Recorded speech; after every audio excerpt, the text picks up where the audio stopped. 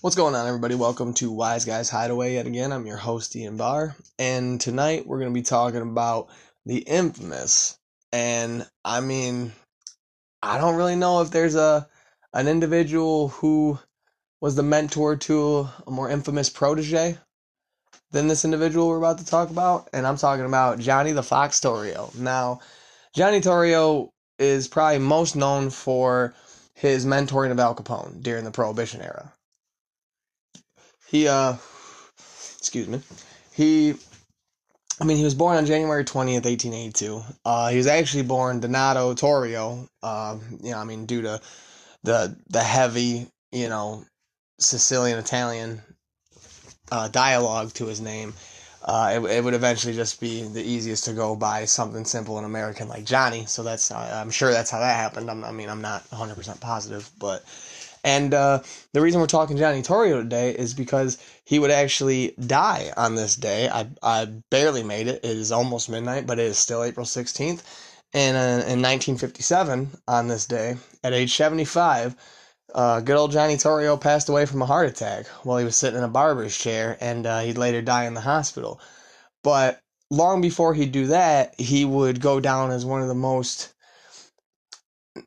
only one of the most influential criminals of his time, but definitely one of the just the smartest. They didn't call him the Fox for nothing. He was very cunning, and he had a very astute mindset, and he knew when you had to, initiate violence, and he knew when to, just buy your way out of things. We're gonna go down the rabbit hole on this guy, you guys. So, but before we do that, smoking a cigarette, everybody. I apologize. I've had a couple of drinks tonight, so if I'm a little staggery, I apologize. But we're gonna have some fun here. Now, before we get into that, I gotta give my shout outs as always. I gotta give a shout out to Our Thing Clothing Apparel, Gunnar Lindblom, the author of To Be a King, Volume 1 and 2. My boy Scott M. Bernstein, the author of Motor City Mafia and the proprietor of the Original Gangster podcast, which I just actually put up on my Facebook wall, the episode with him and Larry Mazza. Shout out to Larry Mazza and his book, The Life. Larry's the real deal. I hope to have them both on here. Actually, I hope to have all three of them on here at some point eventually, you know what I mean? But other than that, I gotta give a shout out to Ronnie the Cockroach. Shout out Ronnie, my Irish brother. How you doing? Boston Rob, James Ramirez, Vincent Apra, all those guys in the groups, everybody out there doing their thing. Paulie G from New York, you always get a shout out from me, Paulie.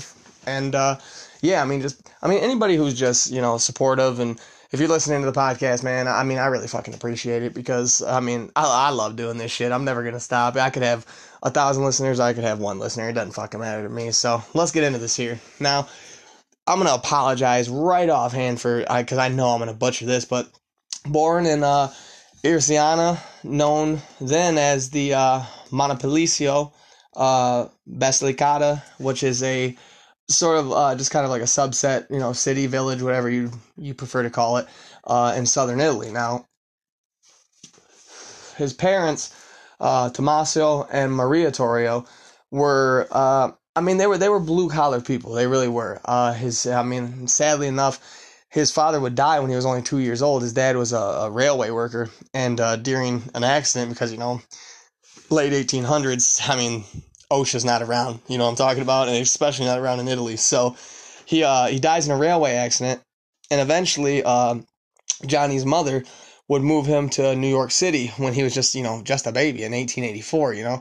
She eventually remarries, and I couldn't find too much on his relationship with his stepfather, but I'm guessing no news is good news when it comes to a stepfather. You know what I mean? That's just the way I would take it. I'm not 100% sure on that.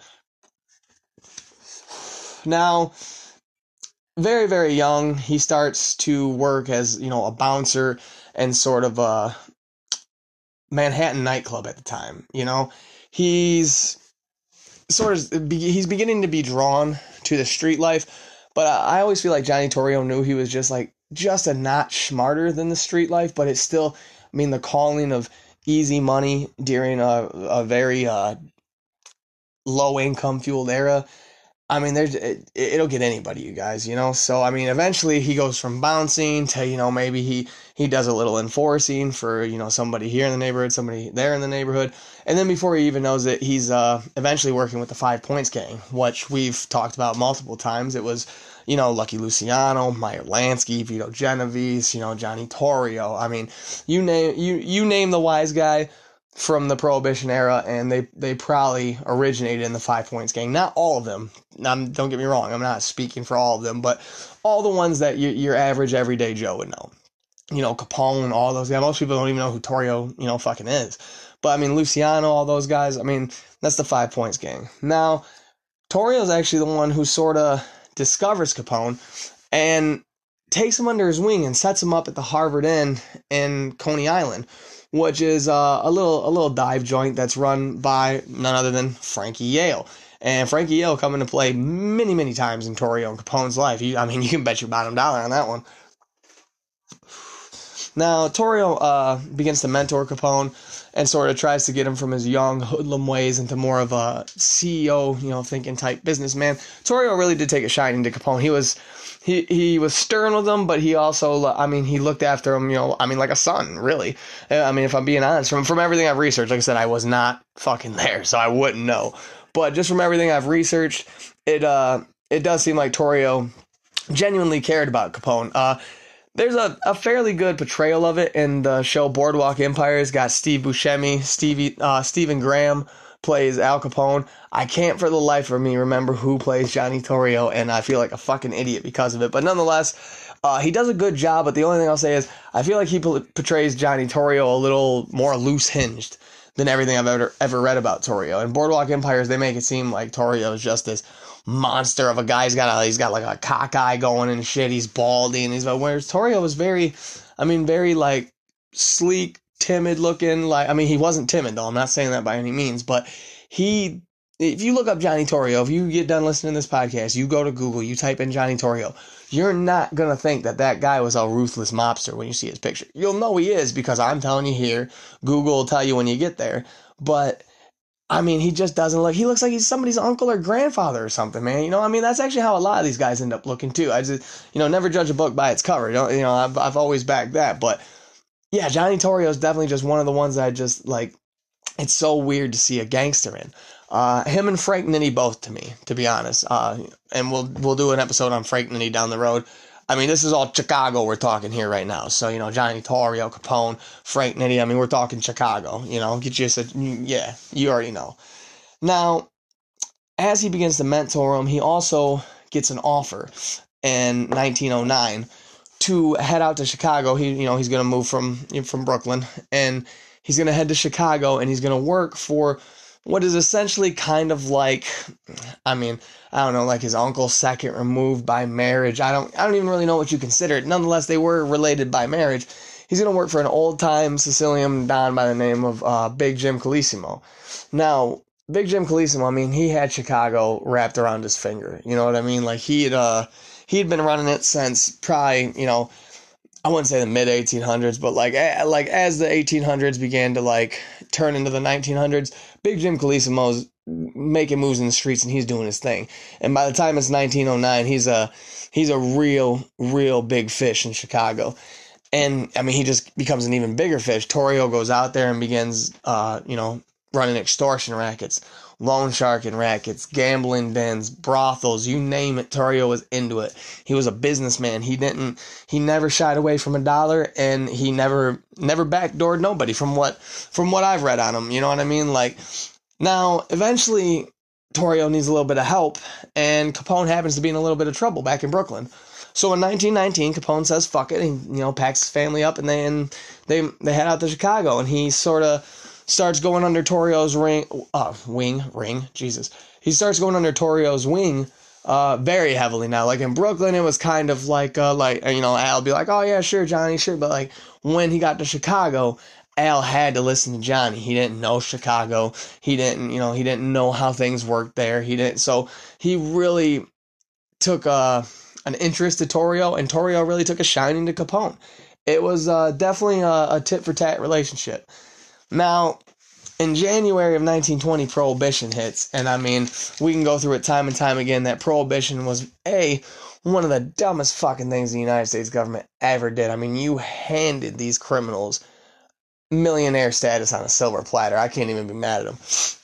And two, it sparked up a wave of gangland violence that, I mean, you can't even really shake a stick at it because it just the time period. Forensics aren't quite a thing. You leave somebody where you find them and nobody's going to come forward and, can, point you out in court. And I mean, you're good, So now eventually Torrio and Capone, they're running the brothels. They're hijacking trucks, running extortion rackets, gambling, you name it, they're doing it. They know that booze is the big money maker. I mean, they know it. Everybody at that time knew it. You didn't have to be a genius. And, Torrio was probably just shy of that to understand that, the fact that alcohol has been made illegal makes it that much more wanted by the public. It makes people who don't even drink regularly want to drink. Everybody loves things that are taboo. And so eventually they approach Big Jim and sort of ask him for permission to open up a series of, distilleries, speakeasies, the whole nine. And, Big Jim, he had been on top for so long that, he didn't need the money. He didn't need, more power. He didn't need more anything. So he tells Torrio, I think you got enough. I think you guys are, set up enough. You should be good. Don't get greedy, yada, yada, yada. And come on, what did you think was going to happen? So, eventually, probably against his better judgment, on May 11th, 1920, Torrio and Capone enlist the help of an old friend, good old Frankie Yale, to gun Big Jim Colosimo down when he shows up for what he suspected was a meeting amongst, his top echelon members or his lieutenants or what have you. Now, as soon as Colosimo dies, Torrio just takes over, and Capone's right there with him. Capone's his right-hand man through all this. And, they took Chicago by storm, you guys. I can't stress how quick they took the south side of Chicago. I really can't. Gangs try to do it every single day now as we speak. And there's just too many people.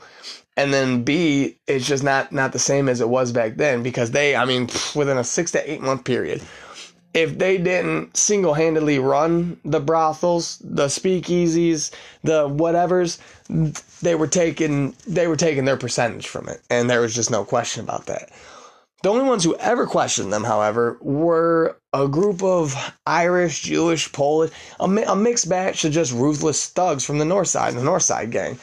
And at the very beginning, it's run by an Irish gangster named Dean O'Banion. Now, Dean O'Banion, he's a real hard-headed son of a bitch. He's just one of them old school Irish sons of bitches, you know what I mean? He wanted a bigger slice of the pie, and he thought Torrio was weak. And, Torrio would, he'd give him up-teen chances to, no, we could just, there's enough to go around for you, enough to go around for us. But eventually, between Dean O'Banion killing Torrio's guys and Torrio clipping Dean O'Banion's guys, somebody at the top had to go. And obviously it ain't Torrio. On November 10th, 1924, once again, Frankie Yale's enlisted by Johnny Torrio, Al Capone, and, he takes a couple other individuals with him. They go to a flower shop run by Dean O'Banion. Now, they had sort of set up the ploy that a gangster had been killed and they needed flowers for his funeral. And so Dean O'Banion always did all... Excuse me, guys. Dean O'Banion always did all the trimming, and the shearing himself. So he's in the flower shop. He's getting the bouquets cut up. He's shearing them. Frankie Yale and, two other, wise guys, they walk in. And they walk up. Frankie Yale puts his hand out, to shake his hand like you would at any business meeting back then because, you ain't got the Rona around yet. And as soon as Dean O'Banion grabs onto Frankie Yale's hand, Frankie Yale just squeezes it, pulls him in close, and the other two thugs bap, pop a couple in him, and that's all she freaking wrote. And, they left him dead in his own flower shop, and that didn't sit right with some of Dean O'Banion's friends, most of all Jaime Weiss, who was a Polish gangster who would take control of the Northside Gang, and he was backed to take control of the Northside Gang by Vincent Drucci and none other than George Bugs Moran. Now, the war just goes tit for tat. We're talking about just a 5 5 to 10 year killing spree from both sides. I mean, the Colombo War in the early 90s claimed, I think, 14 confirmed, 30 something, with like missing persons and what have you. But this bootleg era, gangland style slaying was, I mean, it was next level shit before the next level was even here. I mean, you got Thompson submachine guns.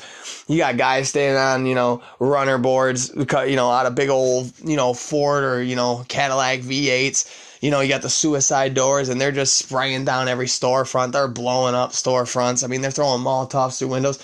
All the cheesy and, like, over-the-top things you see in those old gangster movies, they are based on reality. They're cheesy and over the top because they're in old-timey gangster movies, and, I mean, we didn't have CGI yet. So, but everything they're perpetrating, in, like George Raft and Scarface or, like, any of the guys like that, like, yeah, they're being a little over the top, but, I mean, they're portraying, like, the Chicago underworld for what it was, and it was fucking grimy, you guys. It was not it would have been a fun time to live. I know I would have enjoyed myself. I know I'd have been dead by 22 at best, but I mean, blood definitely filled the streets of Chicago, and I mean, what's it go to show you? We're just shy of 100 years from, that exact time period we're talking about, and Chicago's a war zone yet again. So, I mean, Chicago will always be a gangster city, though, you know what I mean? So, I mean, big shout out to Chicago, even though I don't like your hockey team.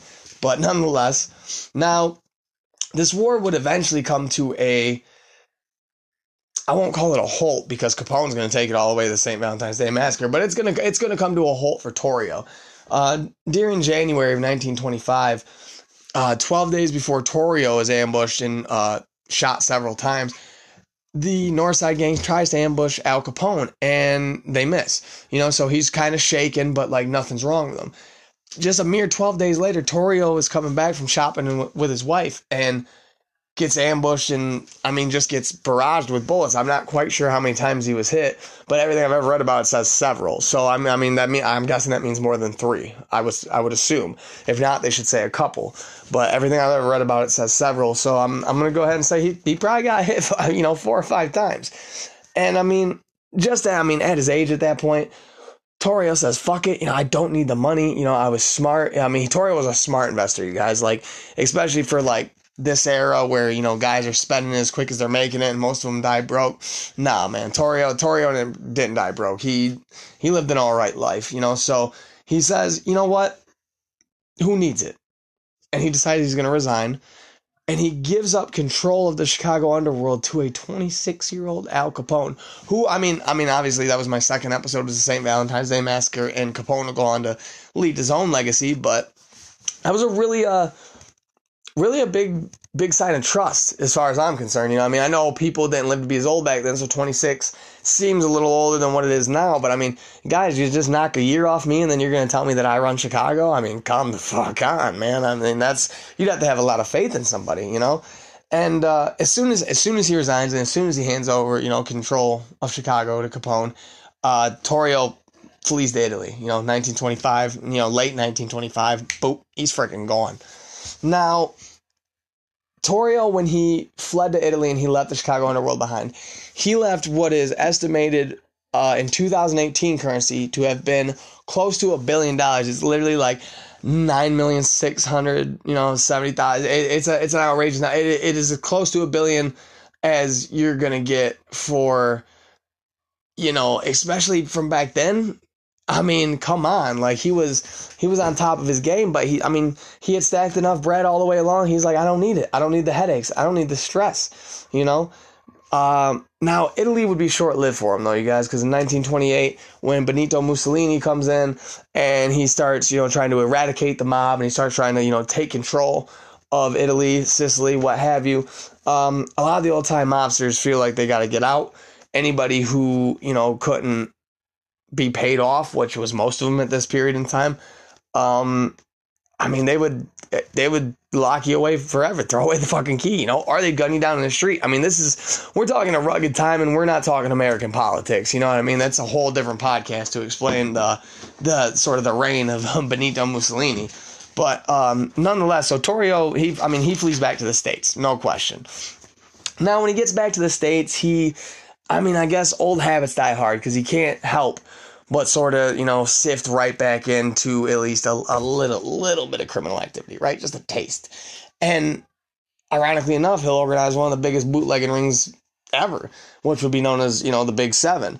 Well, I mean, which was just an East Coast powerhouse of bootleggers, you guys. He was organizing Lucky Luciano, Joe Adonis, Long East Willman, Frank Costello, Meyer Lansky. I mean, forget about it, you guys. Like, these guys were it. And this is where Boardwalk Empires, sort of takes their story from. This is when they sort of really started to push their weight around in Atlantic City. And they would even use Atlantic City in May of 1929 to host a meeting that contained, amongst others, Torrio, Luciano, Lansky, Costello, the majors. And the National Crime Syndicate would be formed. I mean, it was the first time anybody, sort of had tried to, I don't know, how would I put it? It was the first time anybody ever tried to, knock around the actual idea of organizing the street gangs and organizing crime in a whole setting, if that makes any sense. Like, guys that always ran their families, like a very tight ship. They were always Borgatas. You got Maranzano, you got Mazzaria, you had the Irish gangs, the Jewish gangs, you name it, but everybody stuck to their own. And everybody, was super, super, uptight and kept away from other, and, you didn't, if you were Jewish, you didn't work with Sicilians. If you were Sicilians, you didn't work with Italians. If you were Italians, you didn't work with Sicilians. And nobody works with the fucking Irish or the blacks.